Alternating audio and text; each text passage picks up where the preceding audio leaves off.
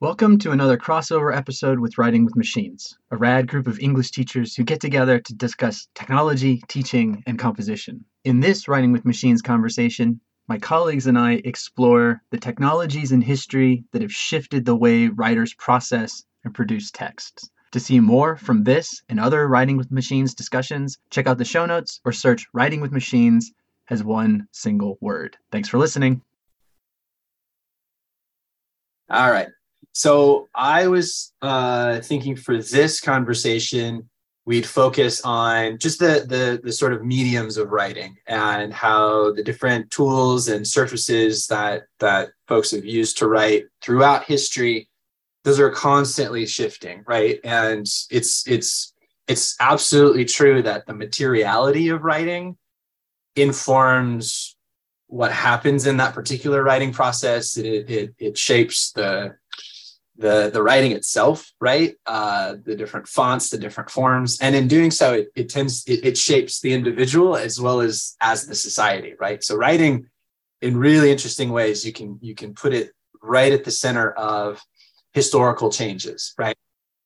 So I had recommended a documentary, and I didn't expect anybody to watch it. So if we did, we can chat about it. If not, we can just sort of have it there to kind of reference and play around with, maybe watch later.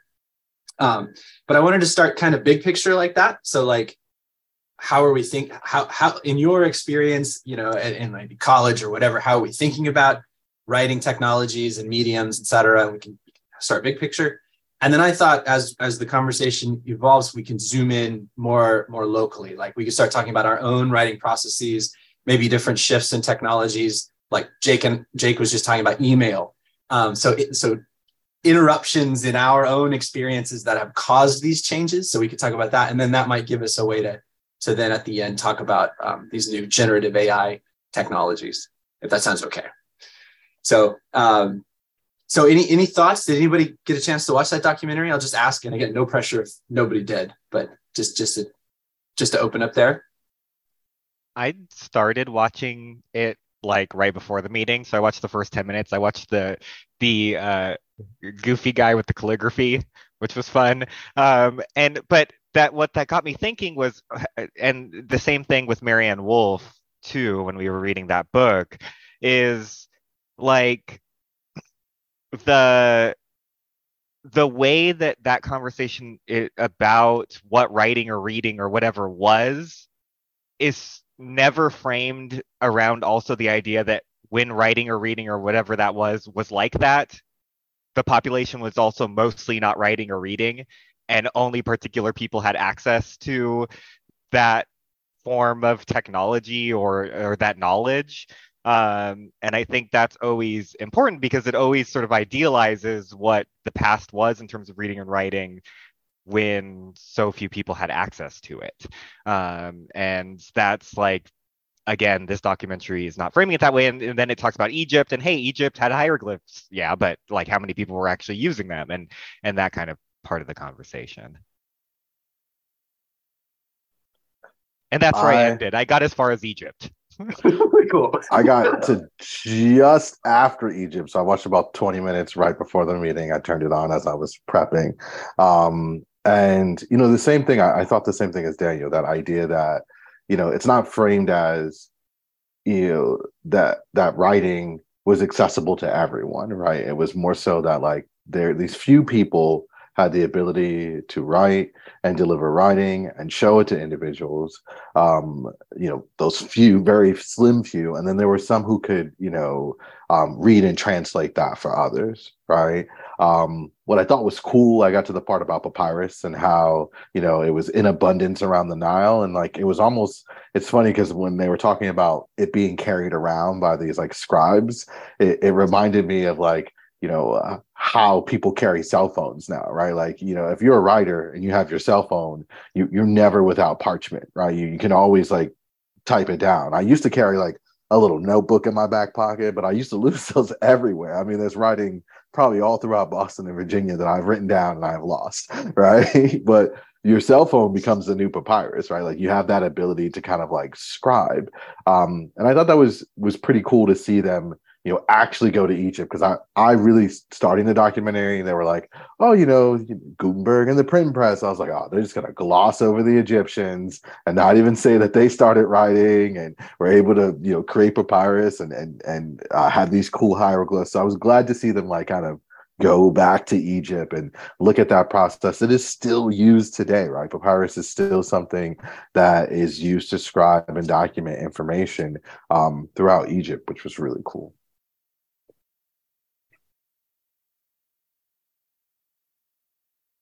Yeah, I got to the same part, and then I think the guy was talking about doing the vellum too, the animal skins and stuff. That was pretty good. Yeah, I liked it a lot. I thought I want to integrate, because in one of my classes we talk a lot about. I introduced the class to the Phaedrus and writing as a new technology, and in that dialogue specifically, the apprehension about writing as a new technology and remembering. And then we talk about, orality and what writing does. So I thought, man, I want to integrate this. And it's 50 minutes. And I thought it was well done. So, and it definitely prompted a lot of conversation. It would prompt conversation with students and stuff. Because it's interesting when we do like an exercise of trying to imagine ourselves in a world where there was no writing, and then that actually was a part of our evolutionary history. And it just kind of like, it blows my mind, but students, like when they ponder on it, it kind of blows their mind too. Like to think of a time when there was no such thing as a way to jot down even just your grocery list, or to carry on information. Like we get to those higher order ideas, like who is it that retains all of that information, and what do they retain when it's only composed orally before it was written down? Yeah, it's so interesting. And I agree. My 202 class, our first unit is a project that the question is, what is writing? And we use Walter Ong as kind of a primary sort of a lens text, who's asking these questions. He also points at Plato and this kind of anxiety, right, in the Phaedrus. What's going to happen to knowledge? Oh my gosh, we're not going to remember anything. Ong kind of relates that to our feelings about the calculator and how the calculator is going to ruin our ability to do math, right? Because we'll stop memorizing and internalizing, and we'll just sort of put that exterior. But there's so many directions to take this, right? But to Daniel's point, this documentary, and hi Shelley. Oh, Shelley's still connecting audio. The documentary after papyrus talks about parchment and then goes to paper, which originates in China. And one of the points it makes pretty clearly towards the middle is just this observation about who has access into it, right? And how parchment, because it's so expensive, like using animals, you have to kill something to make a page, right? And it takes so long not only to process it, but the surface itself, it actually gets so like textured that you can't write quickly on it, right? So you can do like 2 pages in a day versus papyrus, which is like, it's so fast, right? And it even has lines on it already, right? So you just kind of go. But, so what happens to knowledge and what happens to who has access to knowledge between, medieval Europe and China as it makes paper is just completely different, right? In terms of who has access. But the other point that the documentary makes is the writing with Chinese characters is so complicated, right? There's so many of them that there's another level of elitism. And who has access to writing? Well, those who really not just memorize the character, but really practice the art of that writing, right? And so writing is always connected, Daniel, to your point, to who has access, who doesn't have access, and maybe we can keep talking about that. We can go a little further. Hi, Shelley. Hi. Good to see you. We're chatting a little bit about the big picture writing, mediums, different technologies, how those have shaped history in different ways. we're talking about that documentary a little bit, but yeah, we'll just kind of exploring broadly too. Mm-hmm. Cool. Now, the documentary is interesting, particularly like the loss of literacy as it sort of developed. Yes. Totally. Yeah. Once you lose papyrus or just easy access to writing materials, then literacy, right, rates of literacy is dramatically. Yeah.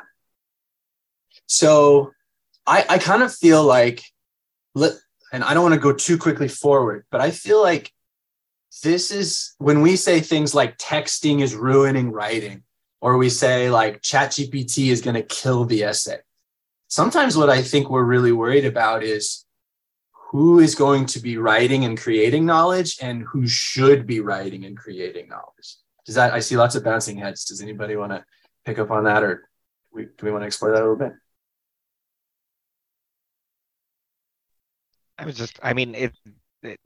The thing just bouncing around my head is how tied this is to, for instance, like the longer conversation, but what has been going on with AB 705, 1705, whatever that 20 million 05, whatever it is at this point. And that idea of access, like the idea that like the college English classroom is being ruined in some way.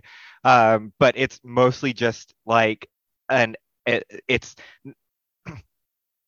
it's that not only that particular segment of students are being allowed access into that class, it's everyone with different forms of expression and different sort of histories of expression and sort of feelings about reading and writing, etc., then moving into that space. So that's why it's easy, I think, for like us to think this idealized past when everyone was wonderful writers or whatever, because it was just a particular amount of people that were being allowed to write, and usually they were allowed to write because they could write in a particular way using particular media with whatever, with the resources they had to do so.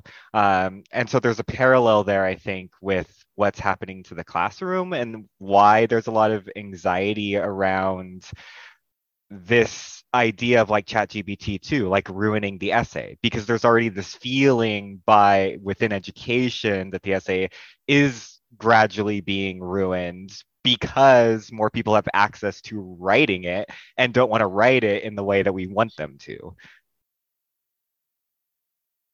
You know, Dan, you make a lot of great points, like that idea of, access. And when we look at, where our students come from, like even in the chat, Shelly naming that, her brother went to a school, Poway Unified, where they were told calculators would always be around. But I went to a school where we were always told that, like, you'll never have a calculator in your pocket, so you need to learn this without a calculator. And I think the same exists in writing. Different districts approach reading and writing in different ways. And, what AB 705 did, at least cleared the way that no matter which district you were in, you can come to us and apply the writing skills that you have. And we're going to work to ensure that you have the writing skills necessary to transfer, right?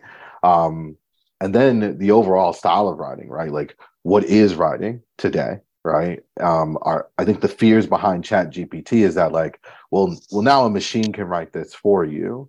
And that means you haven't learned the skills to be a prolific writer, when in reality is like most people don't become prolific writers and then still move on to the field that they want to pursue, right? And the way we look at, writing or grading essays or standardizing essays, like that process in itself is inherently racist, right? Because that's how it was set up at first, so that only the few could write and be legible and provide messages to the masses, right? And so I think, what I try to remind myself of as I'm grading papers and working with the essay is that, like, the standard 5-paragraph essay or any essay that we kind of look at has its foundations in colonialism and racism. And so that means we're already reinventing the way we look at writing. And so ChatGPT is just another, like, area where we're going to have to think about, okay, how are we reinventing writing for our students and as, you know, educators in our spaces, and what styles of writing do we accept? And, you know, I'm even thinking, you know, so many of our students rely on these tools and they are aware of them. If a student were to come to me this semester and say, hey, Mr. Prescott, you know, I use ChatGPT to kind of assist me with writing this essay. And then what's my response to that, right? Is it like, oh no, that's plagiarism? Or is it more of a curiosity, like, well, how did you do that? And what did you learn from that process? And how does that process align with what we do in our spaces, right? I think more and more our conversations about writing, and the fact that we're having this conversation is exciting, because we are reinventing what writing will look like for the future. Totally. Yeah. And I appreciate, Juppy, the distinction you're making. Daniel, you mentioned this, like how we write, how we're supposed to write, right? In air quotes, right? Like how we want our students to write. And Jabi, you making the distinction between, well, sometimes when we say how we write, we mean process, the like how you got to that sort of expression and what you wanted to share, but also we mean forms and style, like the composition of it on the page, right? How it's structured, right? And I think in both of those, we can approach that with sort of inclusivity and open-mindedness and curiosity, or we can approach both of those imposing some kind of expectation that may or may not fit with individual writers whose processes are unique, and or expressions that are also unique to lived experiences or cultural expression, right? And so I think that's worth getting into a little bit, because and maybe we can talk about process. Let's explore process just on its own for a second before we get into styles, because different mediums afford different processes, right? If we think about that documentary really quickly, like the slow texture, right? That really informs like a contemplative, I can't move quickly, so I'm really paying attention, I'm really thinking, versus more of a speed, right? Where you're just flying through. That's, you know, you get more on the page, but what your brain does is a little bit different, right? And so like what are, with our students especially, like what kind of processes do we all encourage? Like how do you start a project with your students? Like you want them reading something, you want them writing something, do you encourage note taking? Do you let them write notes on anything? Like what are just a couple of our experiences that we might, where we are kind of right now? I mean, I like to start with students' ideas before they read anything, just like on whatever the topic idea that we're going to be looking into, sort of like where they're starting at. So just anything at all. Yeah. So very like open. Yep. Yeah, that's awesome. So just kind of like how do we think about this topic at this point? What do we know about this so far? What questions do we have before we? Yeah, and usually like really, really broad. So not 100% focused on the topic even, but just like in the realm of. For sure. Yeah. I really emphasize, like I spend a whole week on this. Like, do you like paper? Why do you like paper?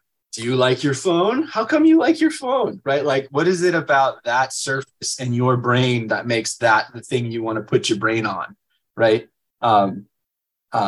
Yeah. So, and journals, reading journals are really important in my composition classes. Not necessarily quizzes. I don't really do quizzes. We definitely do discussions, but I want to see that actual, you wrote out this thought, you wrote down that quote, it made you think this. Like, I want to see that roadmap. Yeah, I'm in the realm of like journals, the splatter page, like Shelley named, like let's throw it all on the canvas and see what we can create, right? And I also acknowledge that, like, you know, even for me, I process or outlining or brainstorming in several different ways, right? I might do sticky notes, I might do a journal. And so I acknowledge that for students, and students will often name like the same thing, that like, no, I have to start on my phone because I'm all thumbs, or like, I really need the pen and the sheet of paper. I have to write it out. And I still have, every semester I have several students who submit everything written on a notebook with a picture, and that's how they submit it. And it's perfectly fine. They're like, sorry about the handwriting, but I'm like, nah, I'm an English teacher. We got this, exactly. right? We can read that stuff. We practice it. Yeah. And then just like, acknowledging that there are those different styles of getting started with writing, right? Like there's no one way that is correct. Exactly. And that's I think for some of our students, that's an aha, right? Because some of them have come from regimented English teachers who, you do it this way and the entire department does it that way. Like one student, when I told him he could do a splatter page, he was like, I'm supposed to do Cornell notes, right? And I was like, you can, but you don't have to do Cornell notes, right? You can do what makes you feel most comfortable. And he was like, word, I don't have to do all that stuff. Like, and he started drawing and like throwing everything on the page. It's exciting for them to learn that like there's different ways to process writing, which so many of us think, I think so many of us were taught that, now this is the one way you do it. And if you can do it this way, you'll never be wrong, that's furthest from the truth. Yep. That's awesome. Well, it's funny because I have a student this semester in a poetry class, and I give them all like journals at the beginning of the semester. So like we're handwriting everything. But she goes home and she opens her computer and she like works on her poem, and then like writes it in the journal. And it's like, this is my like first draft, but it's like this highly crafted piece. And she like erases her entire like drafting, revision process, everything, because she like doesn't want it messy on the page. Yeah. And I was just like, wow. But she can't like write it down and cross things out and move things. Like she can't do that. She has to like have it all clear when she writes it down. Totally. That's so interesting. And there's a question there, like, is that personally driven by her, like her meticulousness, or did someone drill that into her, which is scary, right? Like that it should be clean. Because I had a teacher growing up who, you could not cross things out. You couldn't write a squiggly line through it. You couldn't like draw arrows. You had to start over, right? And that was what you did. And so like, if it's self-selected, well, great, because she has a process. But if it's like drilled into them, like, man, that's scary, right? I think it was created. I don't think it was her on her own. But yeah, this gets me thinking about even beyond, because I do a lot of this too, and especially like with in-class writing, which is often moving towards thinking about essays or ideas and stuff. I now give the option. I always have a discussion board on Canvas where they can do their in-class writing typed up on that discussion board, or they can handwrite it and then I scan it and submit it onto the discussion board for them. But this gets me thinking too about like the differences between like word processing versus a discussion board as spaces for these things. And I'm thinking like word processing is interesting because it's super recursive, but also almost linear in that way where the product always is constantly changing into one thing. And is not generally like those like multiple directions aren't happening simultaneously. And that's kind of why like one thing I like about discussion boards, even though I think there are a lot of issues with them, but like because one thing I do is every week they're doing some sort of like piece of writing on a discussion board. And the big aha secret is at the end when we get to the essay is like, look, these are all actual different directions you could take this essay in and go back and sort of explore one of those as a possibility. I'm not big on the like every discussion board is building upon the last one towards one thing for that reason, because that's so much of what word processing is just like it seems multifaceted, but is actually pretty linear in the end what they produce versus, hey, actually look, you have 5 weeks of different ideas. Because I think that's one thing students get wrapped up in the editing process, that well, I have this essay, this is the one way the essay can possibly be, there's no other option for what this is going. So I think it's nice for them to kind of visualize in a weekly basis that actually writing is all sorts of very different things that you could be doing at the same time. Totally. So that I think, when we think about writing and what writing is versus what like orality is or dialogue is, it really, for me, it does come down to this sort of editorial process, this sort of what we now can suddenly do that we can't do otherwise without surfaces and tools, is we can see what we've written and we can make choices about it, right? And I remember my English teacher from high school really encouraged us in, like, especially like in class, like AP essay writing. She's like, don't rewrite this. This can be messy. And what you should be doing is, after you've kind of got your initial thoughts down, if you want to make changes, you should be circling words and crossing out words and like drawing arrows, like this sentence should go here. And she's like, as our audience, she said, I will read that and I will honor that. And that really gave me a ton of confidence as a writer to make choices, to not worry about the first thing that goes on the page, because I knew that I could engage with it with agency afterwards, right? And so, but to your point, Jabi, like, our students' experiences throughout these different classes and instructors are so varied, and how writing is taught, right, is not always encouraged to make that kind of decision. Hey, Chad, welcome. Great to see you all. Sorry, I'm doing drop-offs, so I'm just trying to... Yeah, all good. Yeah, all good. So we're just talking about how different tools, different experiences with writing kind of lead to different outcomes, and we're talking about writing process right now, and we were which we can talk about a little bit more.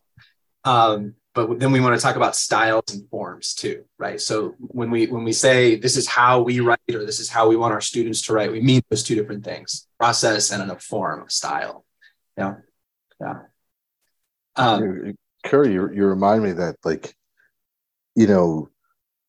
my process has changed with technology, right? And so, like Daniel, I grew up in middle school when word processing started being a thing. Like, we're getting computers, but my family couldn't afford a computer, so we had an old electric typewriter, thank goodness.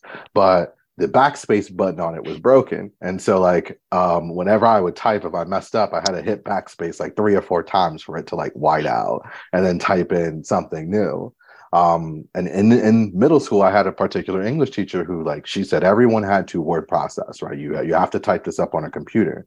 Yeah. Not thinking about whether or not every student in the class had computers. And I remember turning mine in, and she was like, "Did you type this on a typewriter?" And I was like, "I did. We don't have a computer." And it was like that aha moment for her, like, oh, yes. I didn't recognize that's where we were, right? But that process then, right, I could type it on a typewriter, take that sheet of paper, and then, like you said, like, I could write on it. I could be kinesthetic with it. I could work with it.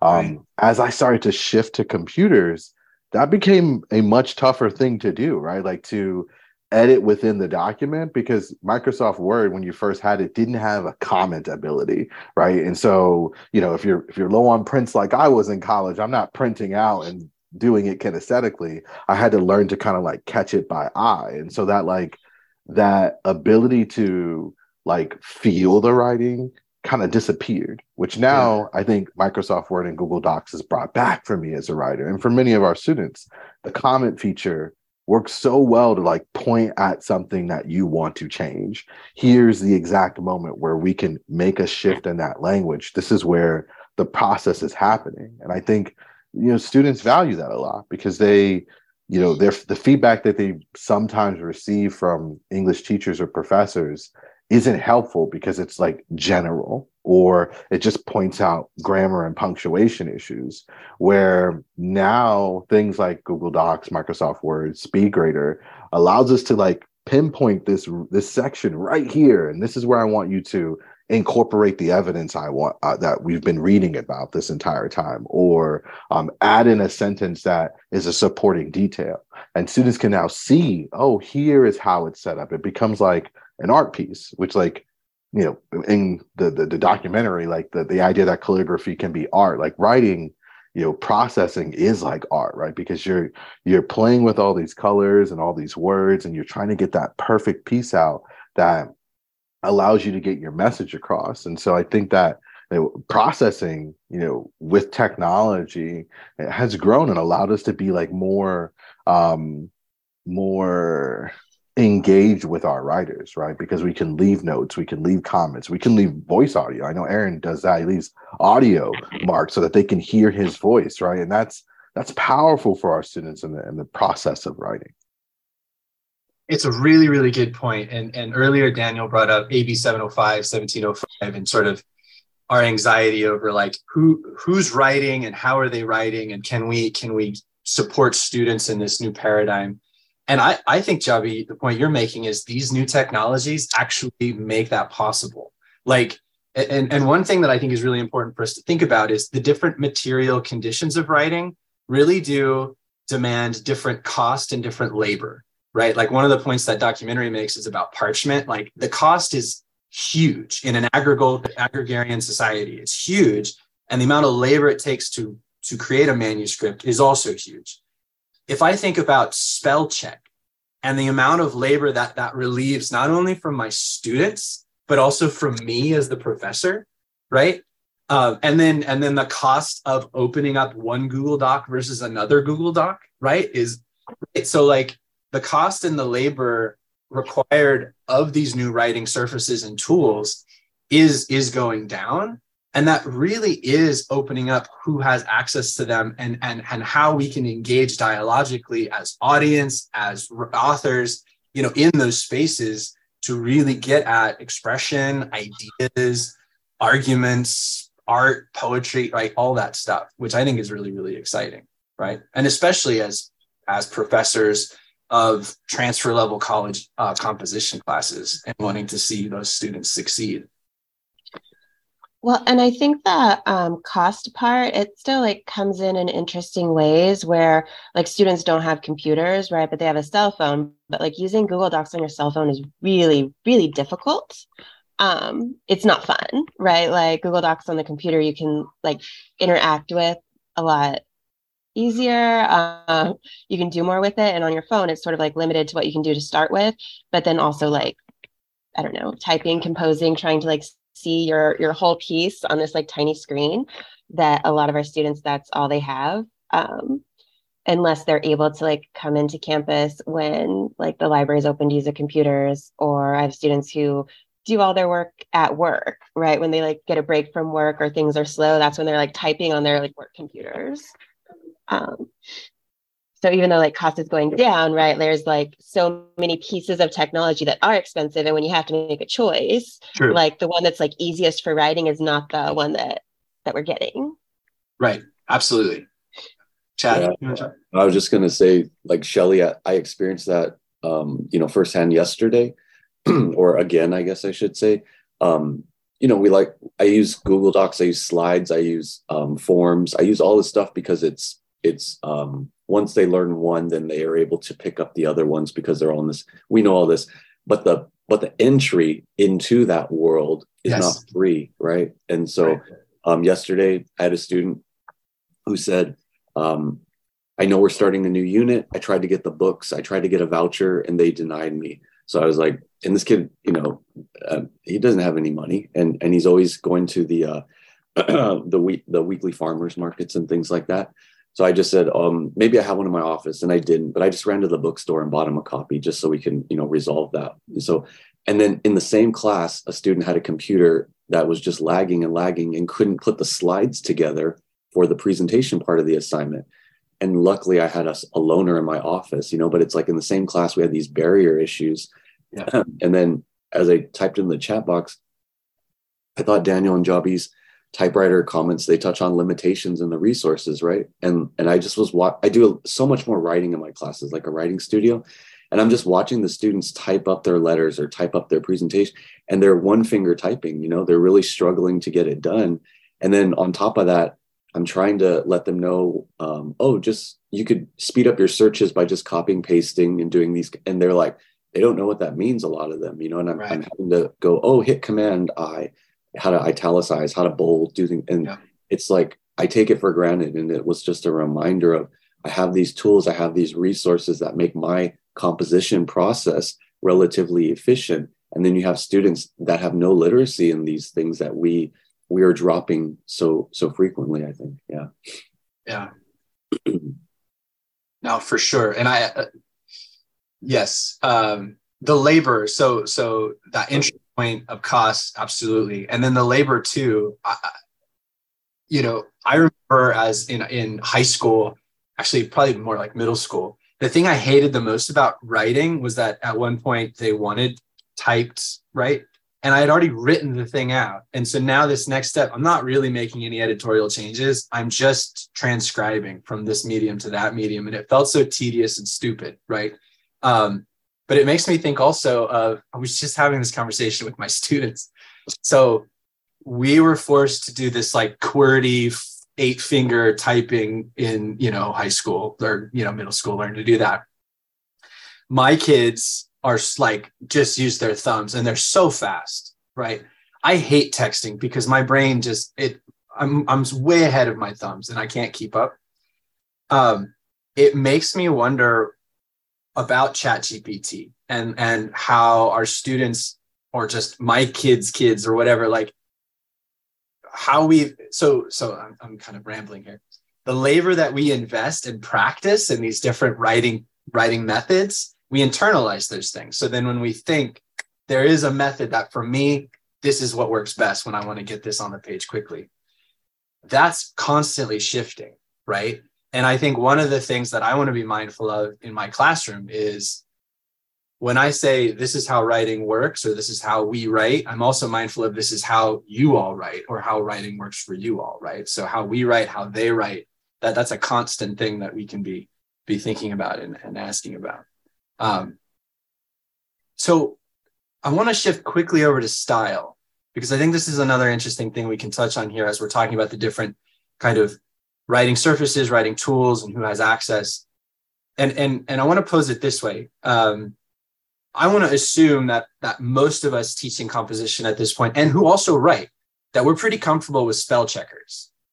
And whether we find them annoying or not, I think most of us are okay with grammar checkers too. I actually turn mine off because they just drive me crazy, because I want to bend my language in ways that they don't care about. So I just get rid of them, right? But I don't mind if my students use them. I wonder, so this is my question. Do you feel like it's such a leap now that we have tools that will check logic or that will do structures, right? In other words, are we okay with these machines getting in there and helping us and our students out with our sentences, but there's a line that we feel we're crossing when they help us out with our paragraphs or our overall structures? Do you feel like that's, and I don't mean to be creating a binary, I just want to kind of put our finger on something that we might be feeling anxious about, but we're not saying out loud quite yet. What do you think? I'll just say it's sort of weird to me, and I don't have quite an answer, but one thing that I'm thinking around with that is it's funny because so much of writing instruction previously has been around just that, like an instructor giving structures.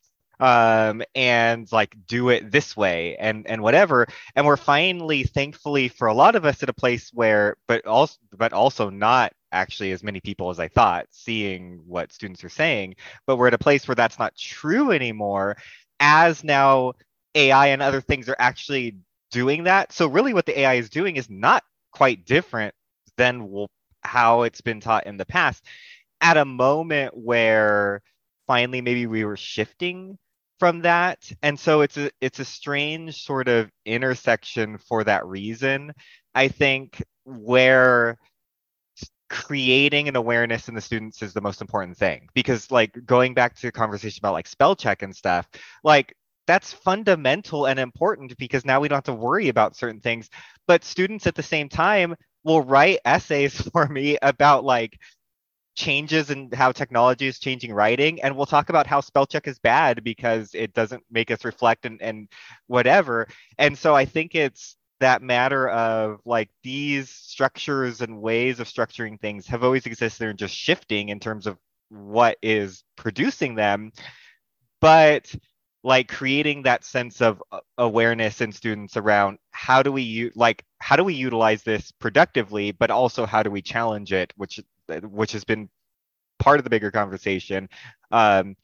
But yeah, it's not, to me, fundamentally different. Like students come in saying, oh, I thought this was what a paragraph was. And the AI will also tell them that that's what a paragraph was, but it was some teacher in high school that told them that. So what's the difference?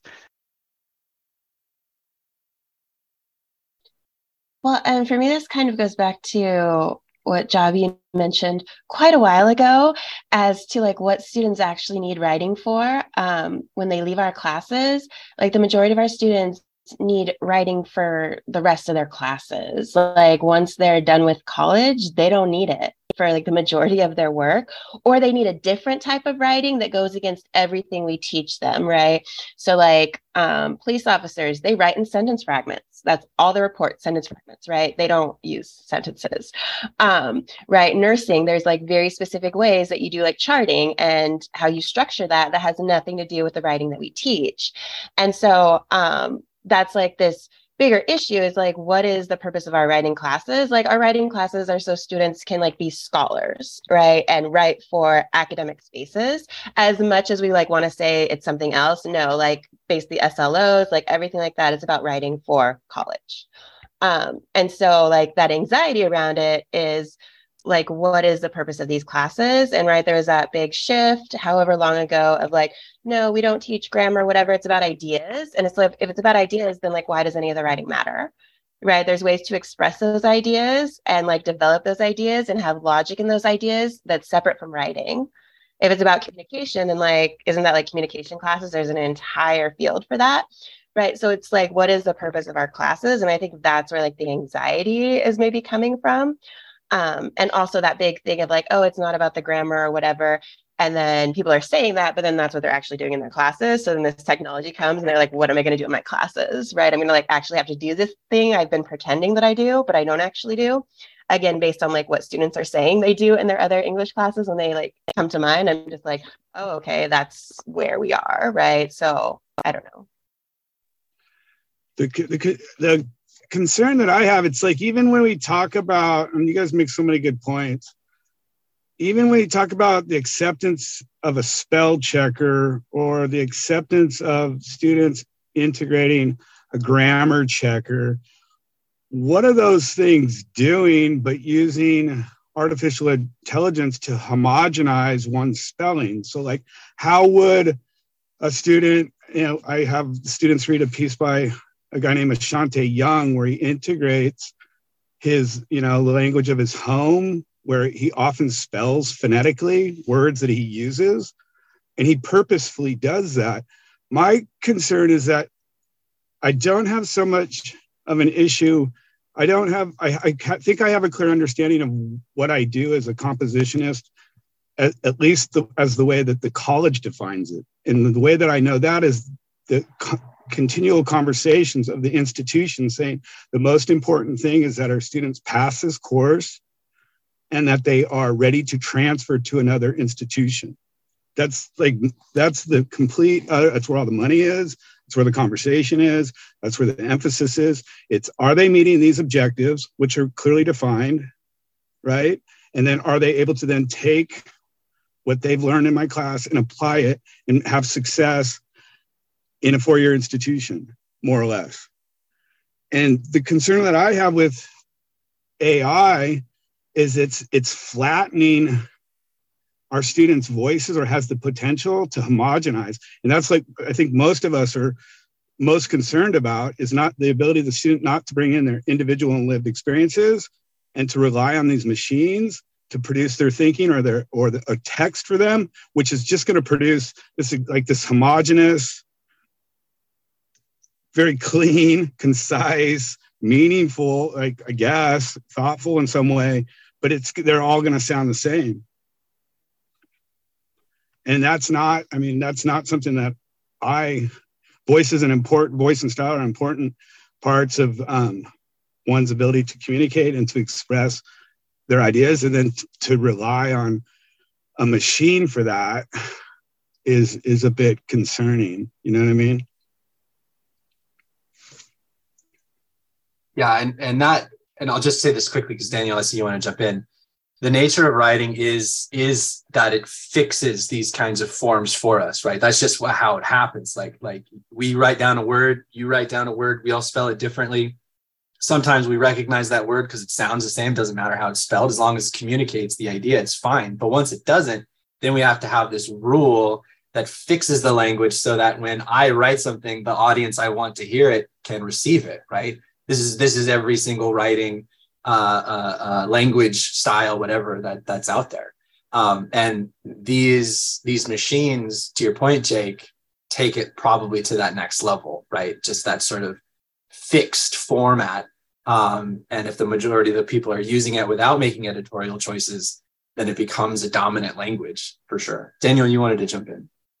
Yeah, I was just going to say that I think that, like, if we want to think optimistically, the value of ChatGPT and AI in the sense that, again, traditionally, historically, that's how students have felt about English classes, just that there's no form of expression, that they're just being asked to answer some very specific prompt about why Shakespeare did X, Y, or Z, and they have to give the answer that the instructor wants and produce that answer.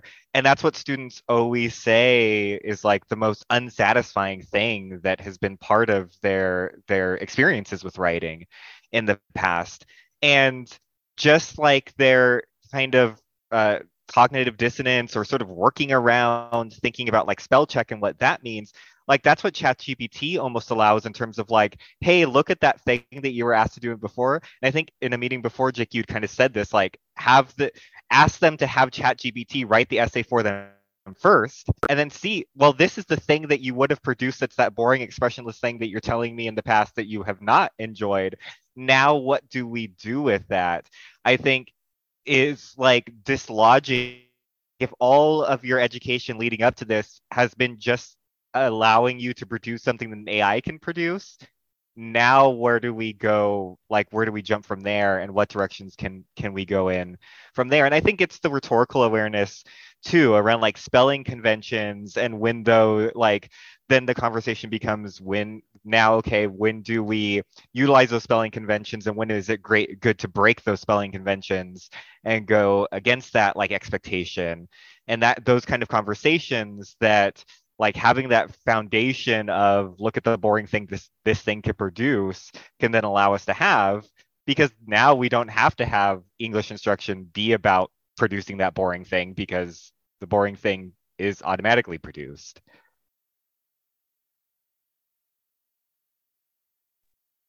And I mean that boring thing that's produced is like proudly produced by like my like AP students, because that's what they learned in their AP classes, is like they, just like counting sentences, like that's how it was graded.